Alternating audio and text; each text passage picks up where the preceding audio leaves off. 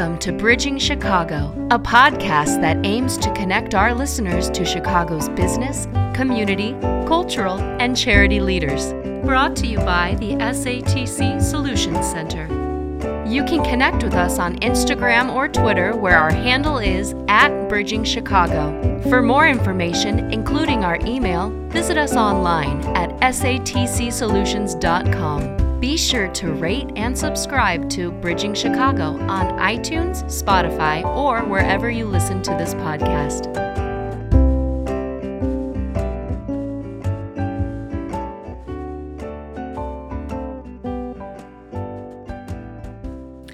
Hello, and thank you for listening to another episode of Bridging Chicago.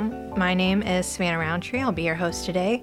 And joining me today, we have Nora Gaynor, the Director of Partnerships and Tourism at the Art Institute of Chicago. Nora, thank you so much for joining us today. Delighted to be here. So we're pretty much going to jump right in. I'm really interested to talk about the Art Institute, but I want to back up a little bit. I heard around the grapevine from one of my other colleagues that you actually grew up in Beverly, which is a neighborhood of Chicago. So obviously you have lived in Chicago most of your life. Oh. Mm-hmm. Yeah, so you like it in Chicago? I love Chicago. Yeah. Absolutely. I had a brief stint thinking that I wanted to live in Italy. Mm-hmm. And when I came back, I kissed the sidewalk. Chicago's amazing. Yeah. From the people that I know that grew up in Beverly, they have like a really good pride in not only Beverly, but Chicago. Did you feel that growing up as well? Yeah, it's the best of a lot of what Chicago has to offer. It's a really tight-knit, beautiful neighborhood, mm-hmm. and the geography and landscape where I grew up is, big lawns in front, big lawns in back. You went to the local Ridge Park every day after school to go ice skating during the winter, or mm-hmm. up to Beverly Park to play during the summer. We all define the Catholics that grew up from that area define themselves on what parish you're from. Mm-hmm. And everyone is very cognizant of their ethnicity around being Irish or Italian, mm-hmm. or it's predominantly, when I grew up, there were a lot of Irish people. Yeah, I've been to Beverly a few times. I really just enjoy the sort of community atmosphere that you feel down there. It's a real close-knit neighborhood. You can really feel that. And then, so you went to the University of Illinois, and you studied art history with a minor in Italian, which it looks like both those, obviously eventually worked out for you, but I feel like art history is sort of that major that everyone jokes about, like not being able to get a job or whatever. So what drew you to art history originally? Oh, I was always fascinated. I had an uncle, my mom's brother, who worked at the Art Institute when I was growing up, Tim Lennon, and I always was so fascinated by his work and going down to the museum. I had a big lust for travel, and mm-hmm. was really drawn to other cultures. And so when I started at U of I thought art history would be a great major. And it really, when you study art history, you're just studying basically politics and history mm-hmm. of the time. And so it was a great major, but when I got out, and my first job was actually at the Art Institute. Oh, really? And checking coats and taking tickets. Yeah. And I realized very quickly that my dad was right. There Yeah. was no money in art history. And so my next career was in the hospitality mm-hmm. industry. Yeah, so I saw that you did a lot of work in marketing, hospitality originally. I also saw that did you spend a year studying abroad in Italy? What was that like? So I'm one of 6 children. Okay, wow. I'm one of 5, so I get it. There you go. Yeah.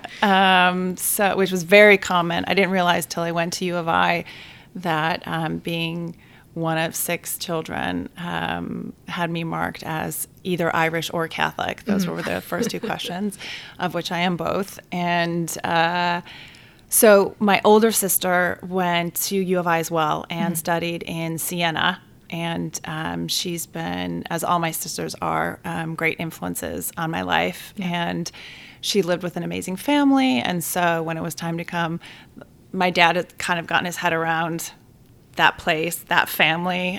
So the path was the path of least resistance, and he doesn't want to go study in Tuscany.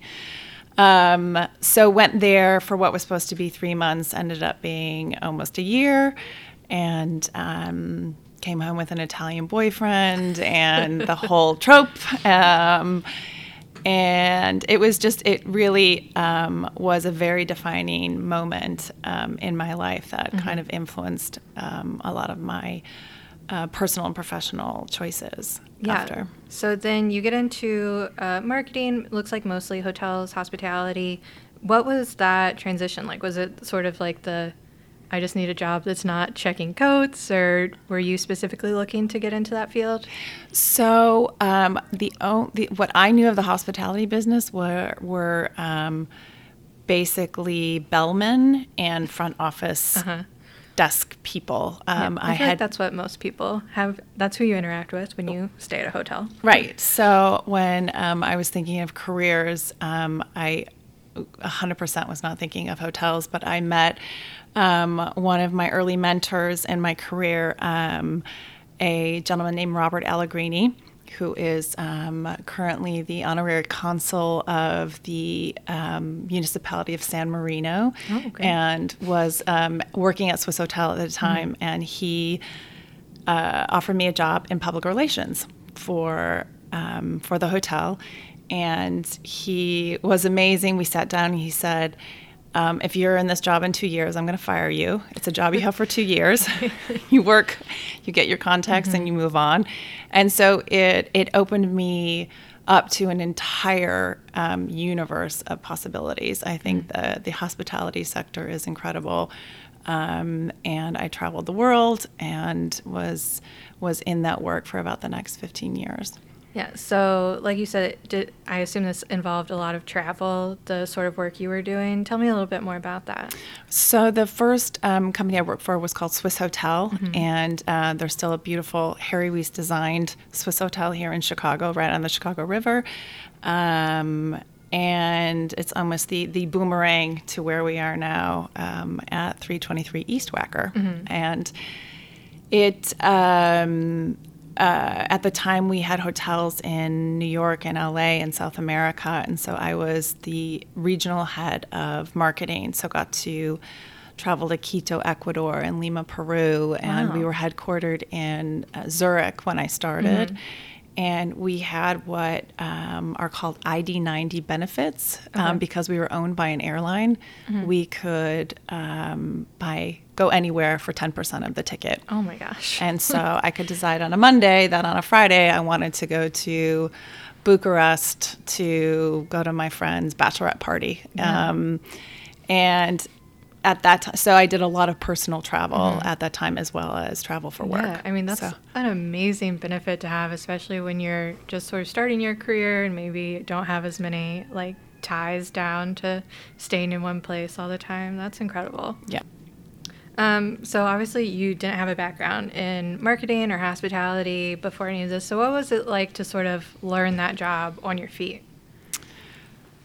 Well, marketing and hospitality is, I think, more of an innate outlook on life. And I come from a large, warm, very social family. So it's something that came very naturally to me, the hospitality side of it.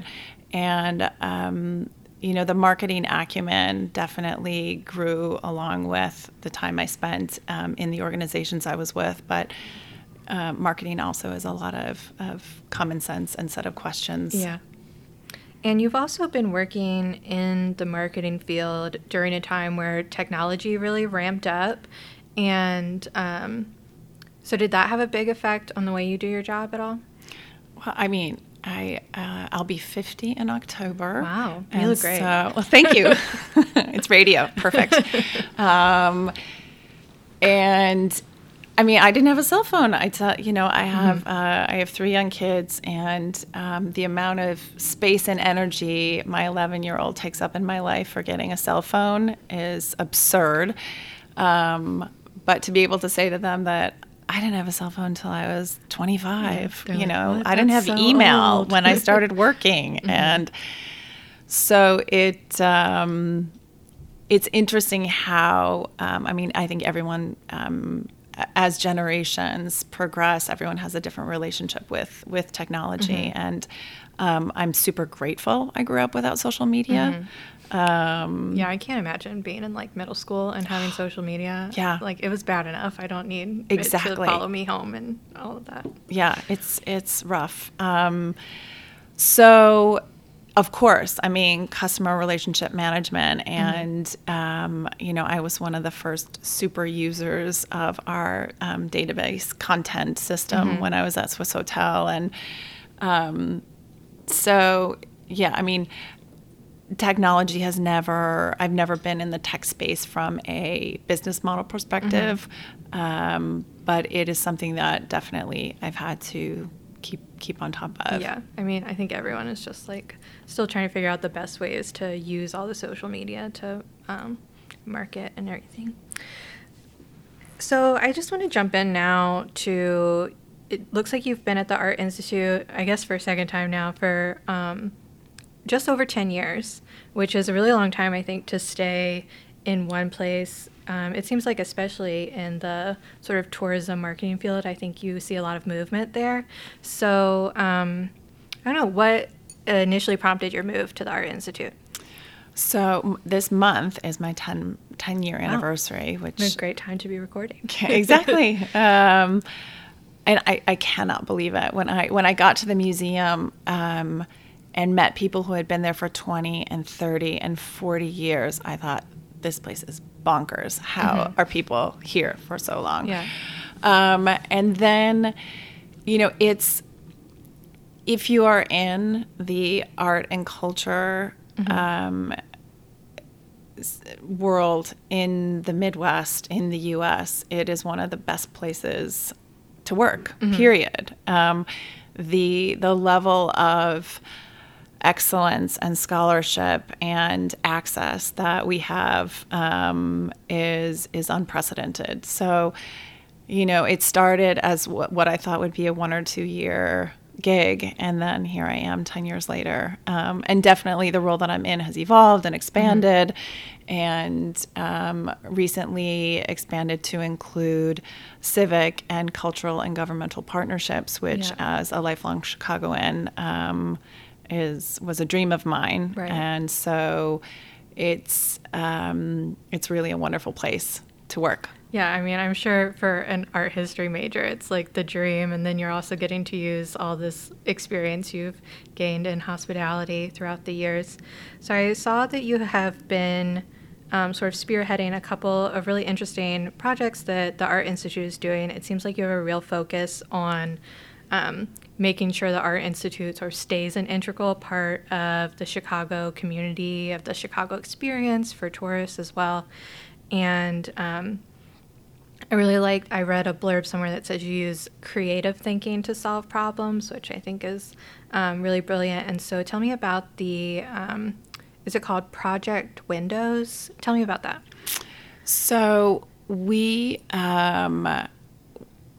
when we host large-scale exhibitions, there is the want that we kind of break outside of our 4 walls and make sure that the city uses that moment and celebrates it and kind of weaves in the message into what else is going on. And through our research, we know that I call this my tourism's Maslow's hierarchy of needs. People come to Chicago to shop, people come to Chicago to eat, and then they come to the museum. So we know that we exist in this ecosystem. And so how do we integrate our messaging into the things that people are coming also to do while they're here? And, how do we telegraph what's going on at the museum in these tourist epicenters like North Michigan Avenue and Oak Street and State Street, and the retail areas. And so we partnered with an incredible window display artist. His name is Stanley Smith, and he has a company called Oak Street Design. And he and I have known each other since my Swiss Hotel days. Oh, there you go, using those connections. Yes, exactly. It's Chicago. Yeah. That's how things work. And so, and he's a huge fan of the museum. So when I started, we just kind of said, how can we work together? And so through his knowledge of the window display community, which is an incredibly vibrant, creative group of people coming out of the School of the Art Institute, coming out of a lot of, Columbia and different creative universities, and the love and care that they have for their craft. And so we invite all of the window display artists to the museum about 6 to 9 months in advance of exhibitions opening, and we provide a curatorial overview and try and inspire them to create something to bring the museum and the exhibition and the artist to life. Yeah. And so for the Warhol exhibition, for example, we had 30 retailers, including Neiman Marcus and Bloomingdale's and Macy's, Blick Art, Mertz Apothecary,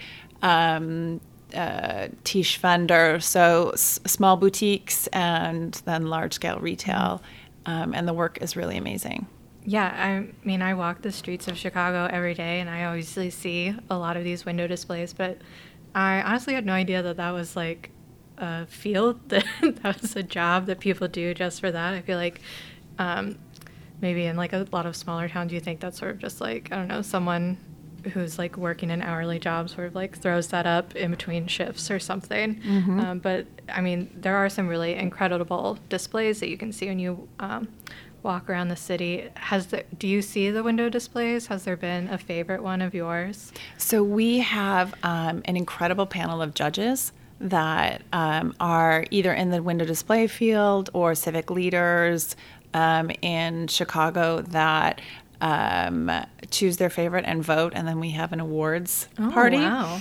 And it's everything from the curator of the exhibition chooses the Art Institute best pick, and then there are prizes for various other creative best color, best use of light, and I won't say it's like the Oscars, but people really show up. Like it's the Oscars for window display.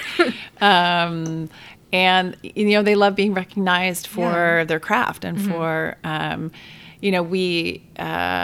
we're lucky we have a special relationship with the Mertz Apothecary that's right on Monroe down the street from us, and they always do the most really well thought out creative displays. When we did the exhibition for Van Gogh's bedroom, they created a reproduction of the bedroom using the tiniest little pieces of fabric. Oh, wow. And it was an absolute work of art. Yeah, it's great that you guys are recognizing how much work goes into these, because so many people walk by them and enjoy them every day, but then just sort of, walk by and go on their way. And it's not like the artists that are creating this sort of can see all the reactions to them. So I love that you guys have like an awards ceremony for it. I think that's really great. And then a bit of an interesting subject at the moment. I know that as a director of partnerships and tourism, you have really spearheaded getting into the global market as well as just in Chicago. And so I'd like to talk a little bit about your China Ready program, and then maybe also talk about how you're dealing with that right now with sort of in the midst of this COVID-19, I don't know what to call it, a crisis, if you will. So just tell me a little bit about what the impetus was for starting that project and how you've been dealing with that as it goes on. Sure. So probably around 7 years ago, the To Chicago, that is the marketing agency for the city of Chicago, started talking about the increase in tourism from China. And this was spurred on by some travel restrictions being alleviated by the Obama administration. And so the rise of the middle class in China, the loosening of restrictions on visas kind of created this tsunami effect of Chinese tourists globally. And the U.S. started to see a big jump in the number of tourists coming. And traditionally, most Chinese tourists came in large groups. And then this opened up what we call individual travel. So people just going on a website, booking a week-long stay, not coming with a large curated group. And usually those travelers tend to have be a little bit more affluent and be able to choose different things that that they wanted to experience.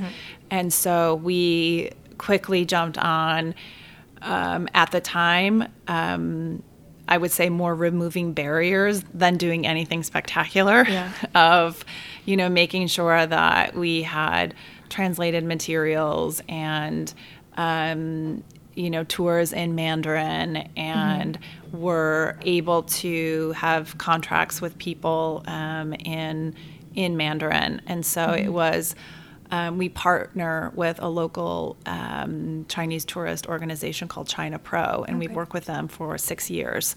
And they were hugely instrumental in identifying barriers that we had within the museum. We were early adopters. We were the first museum in the U.S. to have a Weibo social media platform, which is kind of like a Facebook-y. Okay. And then we were also the first museum to have a WeChat page, which WeChat is kind of a mixture between WhatsApp and kind of a messaging app that also has content. And so we now have over 100,000 followers, which put in context, because when you talk about numbers with China, you think 100,000, that's nothing. Right. But compared to the Met or MoMA or the Louvre, we're one of the top in terms of followers. Wow, yeah, that's great. I know that obviously China has so many more restrictions on their internet usage and everything than we do in the U.S., so I think it's really incredible that you were able to sort of navigate that whole field quickly and earlier than everybody else and sort of get ahead of that. I think that's really great. Yeah, it's you have to some things you have to do the way that they need them. So translating your Facebook page in Mandarin does nothing because they can't get Facebook. Right. And Google, for example, so much of the way that organizations serve content in other languages is through Google Translate. But because there's no Google in China, you have to hard code things. So we take special steps within our website to hard code information so that when people search for it, they can find it, as opposed to dynamically translating, which then they can't find it. Right. So, but it's a lot of like peeling the onion back and figuring out that we have to do that, and making sure that we make it as easy as possible. Yeah, so recently I saw that the Louvre just reopened after closing for 3 days because of COVID-19. And so what has been, have you seen any reaction at the Chicago Art Institute, and sort of what are you guys doing? So it's still early days, and we are in close contact with all of our peer institutions, all of the other, whether it's the Joffrey, the Auditorium Theater, the Harris Theater, the Steppenwolf, the Shedd Aquarium, the Adler, everybody's talking to each other. And so far, we've had maybe 2 groups that had reservations for visits cancel. But other than that, we haven't seen any direct fallout. So we're taking every necessary precaution. But there's not really much that we know at this point. Yeah, I think everyone's just on the everyone wash your hands and don't cough on anyone sort of stage. But I just think it's an interesting part of your job that a lot of people probably wouldn't think you would have to care about or think about when they see that you're just, dealing with marketing and the Art Institute. But, when I saw that, the Louvre closed, I was like, that's just not really things that you think about as being part of someone's job. Right.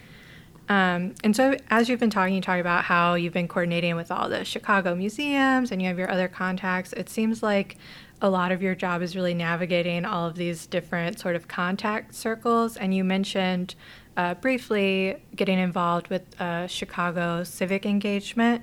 And so just tell me a little bit more about entering that space, what that was like.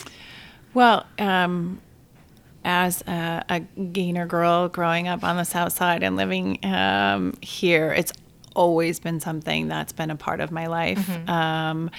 And both of my parents are very civically engaged and always a part of something bigger.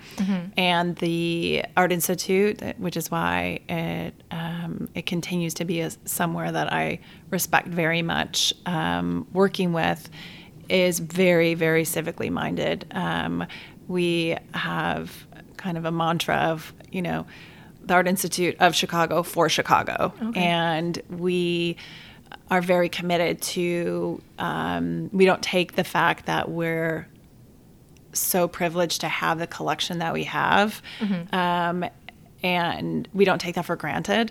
And a lot of when I think civic for the museum, it's about access. And we have always been free for kids 13 and under, but recently also extended that to teens from Chicago. Oh, great. So if you are a teen in Chicago, you are free at the museum up until 17. And then a couple of months ago, we announced a partnership with City Colleges of Chicago that have almost 70,000 students who now also receive free admission to the Art Institute. Yeah. So, just working to ensure that if you're from Chicago, that you feel that the Art Institute is home. Do you find that in different areas of marketing, you have to market the Art Institute differently? Are there different parts of it that you highlight to different areas, different groups of people? Absolutely. For tourists, it's all about icons. Okay. And that is what, when you walk in, when you see American Gothic, you're in Chicago. When you see the Seurat, you know you're in Chicago. And the icons are what really, if I'm a tourist, that's what I'm coming to see, right? Because that personifies. Exactly. For Chicago residents, it's more about exhibitions. So if you are a Chicago resident, a motivator is going to be Monet in Chicago this summer. That opens. Yes, I'm so excited. May 10th. Me too. So that's going to be your motivator. Warhol was a big motivator. Our Chicago attendance was through the roof. Completely through the roof. So absolutely different demographic segments respond to different messaging. Yeah. Have you had a favorite exhibition that the Art Institute has brought in while you've been there? That is a great question. I would say Van Gogh's bedrooms, which is kind of like an obvious one, but it also, I'm learning every day. Yeah. It's not that I go and look at the art every day. Some days we kind of go into our offices and go home. But that exhibition taught me more about Vincent van Gogh and the period that he was a part of. And because he and his brother Theo were such prolific communicators, they wrote each other letters like every single day. Oh, wow. You have such an incredible insight into what he was thinking at the time. And we also have an incredible conservation department that has done some really groundbreaking work analyzing paintings. And they did an installation for Van Gogh that basically took like a microscopic chip of paint off of the original bedroom and then showed what the actual colors would have been, because we know in his letters he talked about the lavender walls, and the walls are very blue now. So I learned a lot from that exhibition, and it was one that I went back to again and again and again. Yeah, it sounds like it really fed that art history major part of your brain. Yeah. And do you have a favorite piece that's in like the, I don't know what you call it, like the stable installation, or just the permanent collection? Permanent collection. There you go. A piece that I go back to a lot is Motley's Nightlife. Archibald Motley, who was a Chicago artist, and the painting Nightlife is like a snapshot of an evening at a jazz club on the south side of Chicago.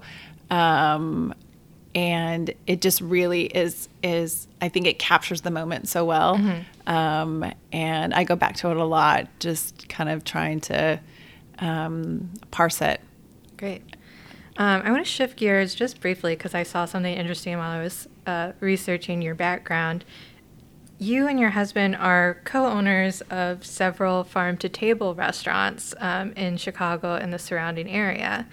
And so I would just like to know how you got into that, and just, tell me about that. Sure. Yes.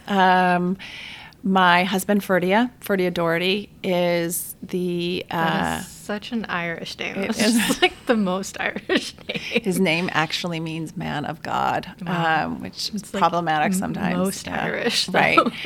Right. So back, Ferdia moved here from Ireland in his 20s. And was in the advertising business and had his own agency. And in 2008, it was a small boutique agency. And in the recession, things just got really rough. So he closed the agency, and we were expecting our first child. And talked a lot about, and we're very, very into the local food movement, and we're part of a meat CSA and a vegetable CSA, and we're at the markets all the time. And he, one of his former clients, TJ Callahan, was looking to open his own place, and came to Ferdia, and they had become friends, and said, I want to open my own place. Ferdia said, so do I. So what better time than the recession and a new baby on the way? Just change everything about your life at once and completely. Then just get it all over with. Completely. He's fearless. And so I said, okay, if we're going to do this, it's going to be mission driven. It's going to be a place we would want to go. It's going to have certain values. And we came up with the farmhouse concept, which our first restaurant, which is at right at the Brown Line stop on Chicago Avenue, between Franklin and Wells, will be 9 years old, which is like 500 in restaurant years. In September. And when we opened, having craft local beer was a thing. And now you go to 7-Eleven and you can get whatever you want. But we have maintained our values, and still source as much organic, local, sustainable as possible, and have amazing relationships with farmers and a lot of Chicago makers who are doing great work. And so we have a restaurant in Evanston, Farmhouse Evanston, and then Farm Bar Lakeview, and our most recent addition is Farm Bar in Edgewater on Granville, right at the Red Line stop. Great. I was clicking around the website. I was like, I gotta go. I also am a member of many CSAs and spend a lot of time at farmers markets, so it's exactly the kind of thing I love to support. Great. So you're co-owner of this growing restaurant franchise. You are the director of partnerships and tourism at the Art Institute, and you're the mother of 3 children, all under 11. Yep. How? How? You just do it. Yeah. I mean, I'm one of 6, and so I look at my mother and think, whenever I think I've got a lot on my plate, I think of her, and who did everything flawlessly, and think, how did she do it? Yeah.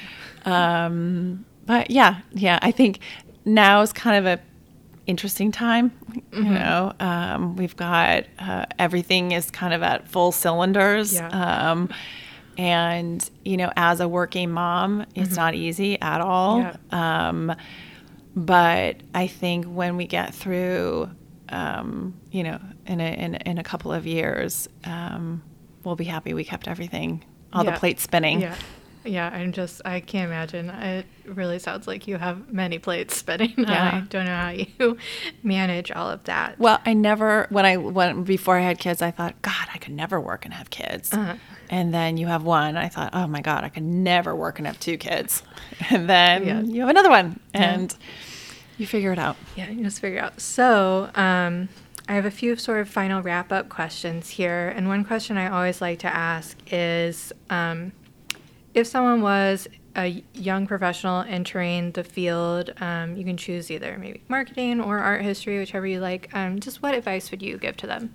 Get as much experience. I look back and think, what would I have done more of? What would I have done less of? Yeah. And this is based, of course, on my interests and what I value. But I would have traveled even more. Yeah. And I think I traveled a lot for what I had, but you don't realize when you, before you kind of settle in a track or make a decision, like having children or entering into a serious relationship, how that kind of shapes your time.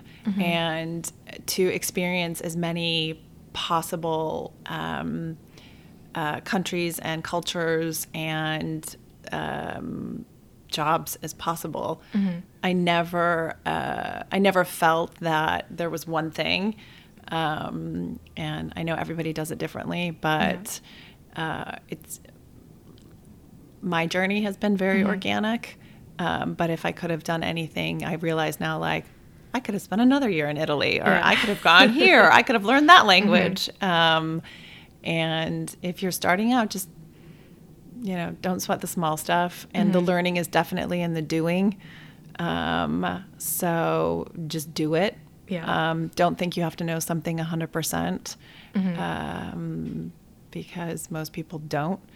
And just give it a go. Yeah, I think that's some of the best advice I've heard on this podcast and sort of in life, is that you think everybody else knows what they're doing and they don't. So just do it. You'll be fine as well. Right. And then I also want to ask what your favorite thing to do is in Chicago, or like your favorite part of Chicago. And we can say, you know, aside from the Art Institute. Of course. Definitely getting on my bike and going down to the lake. I am so excited for maybe just 10 degrees warmer. Yeah.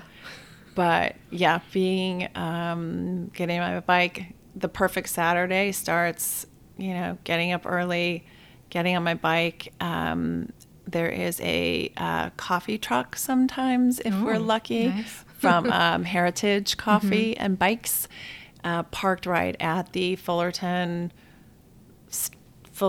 Beach, basically. Oh, okay, yeah. So go down there, get a coffee, sit on the rocks. I think that's a very unique Chicago Yeah, park. I love going down to the lake. It's the best. You can be in the city and then also at the lake. It's amazing. And then just finally, what is on the horizon for the Art Institute? So, I mean, it's just Monet all day.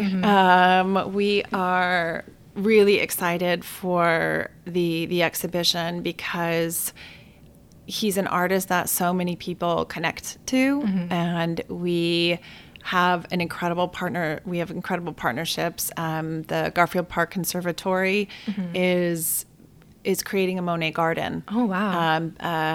Based on Giverny, and they're doing a living wall that will mimic a water lilies painting. Oh my gosh. And they're training all their docents to give tours about Monet. So we'll have them over to the museum, and then they'll be giving tours. We Half Acre is doing a beer called Stacks of Wheat, which will have the Monet painting Stacks of Wheat on the can. So over 200,000 cans of Stax of Wheat will be out in the beer universe pretty soon. And we'll be doing some programming with the Brewseum, which is an organization in Chicago, a really neat organization. And they'll be partnering with us on kind of beer and Monet. Wow. And Art on the Mart, which we have a Monet series going up, and that launches April 1st on the side of the Merchandise Mart, and that'll be every night from 8:30 to 9:30 through the summer. And Tish Fender, who I mentioned before, is doing a Monet Earl Grey lavender tea in celebration of the exhibition. And we're hopefully doing more to come soon, but a pop-up restaurant in partnership with the Bonhomme Group. They have Beatnik on the River, Beatnik River.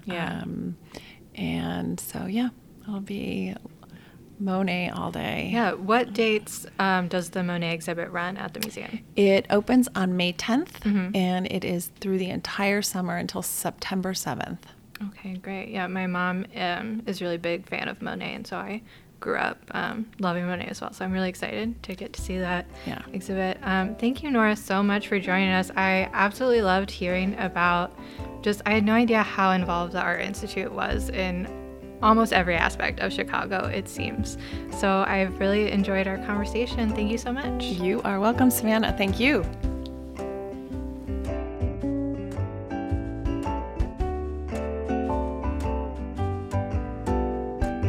Thanks for listening to this episode of Bridging Chicago, as produced by the SATC Solutions Center. Nothing contained in this podcast shall constitute financial, investment, legal, and/or professional advice. No professional relationship of any kind is created between you and the podcast host or guest. You are urged to speak with your financial, investment, or legal advisors before making any investment or legal decisions. Furthermore, the opinions expressed in this podcast are not necessarily the opinions of SATC Solutions Center, SATC Law, or any of its employees. This podcast is created by the hosts and guests' individual capacities. All opinions on this podcast are or have been rendered based on specific facts, under certain conditions, and are subject to certain assumptions and may not and should not be used or relied upon for any other purpose, including but not limited to, or use in or in connection with any investment purposes or legal proceeding.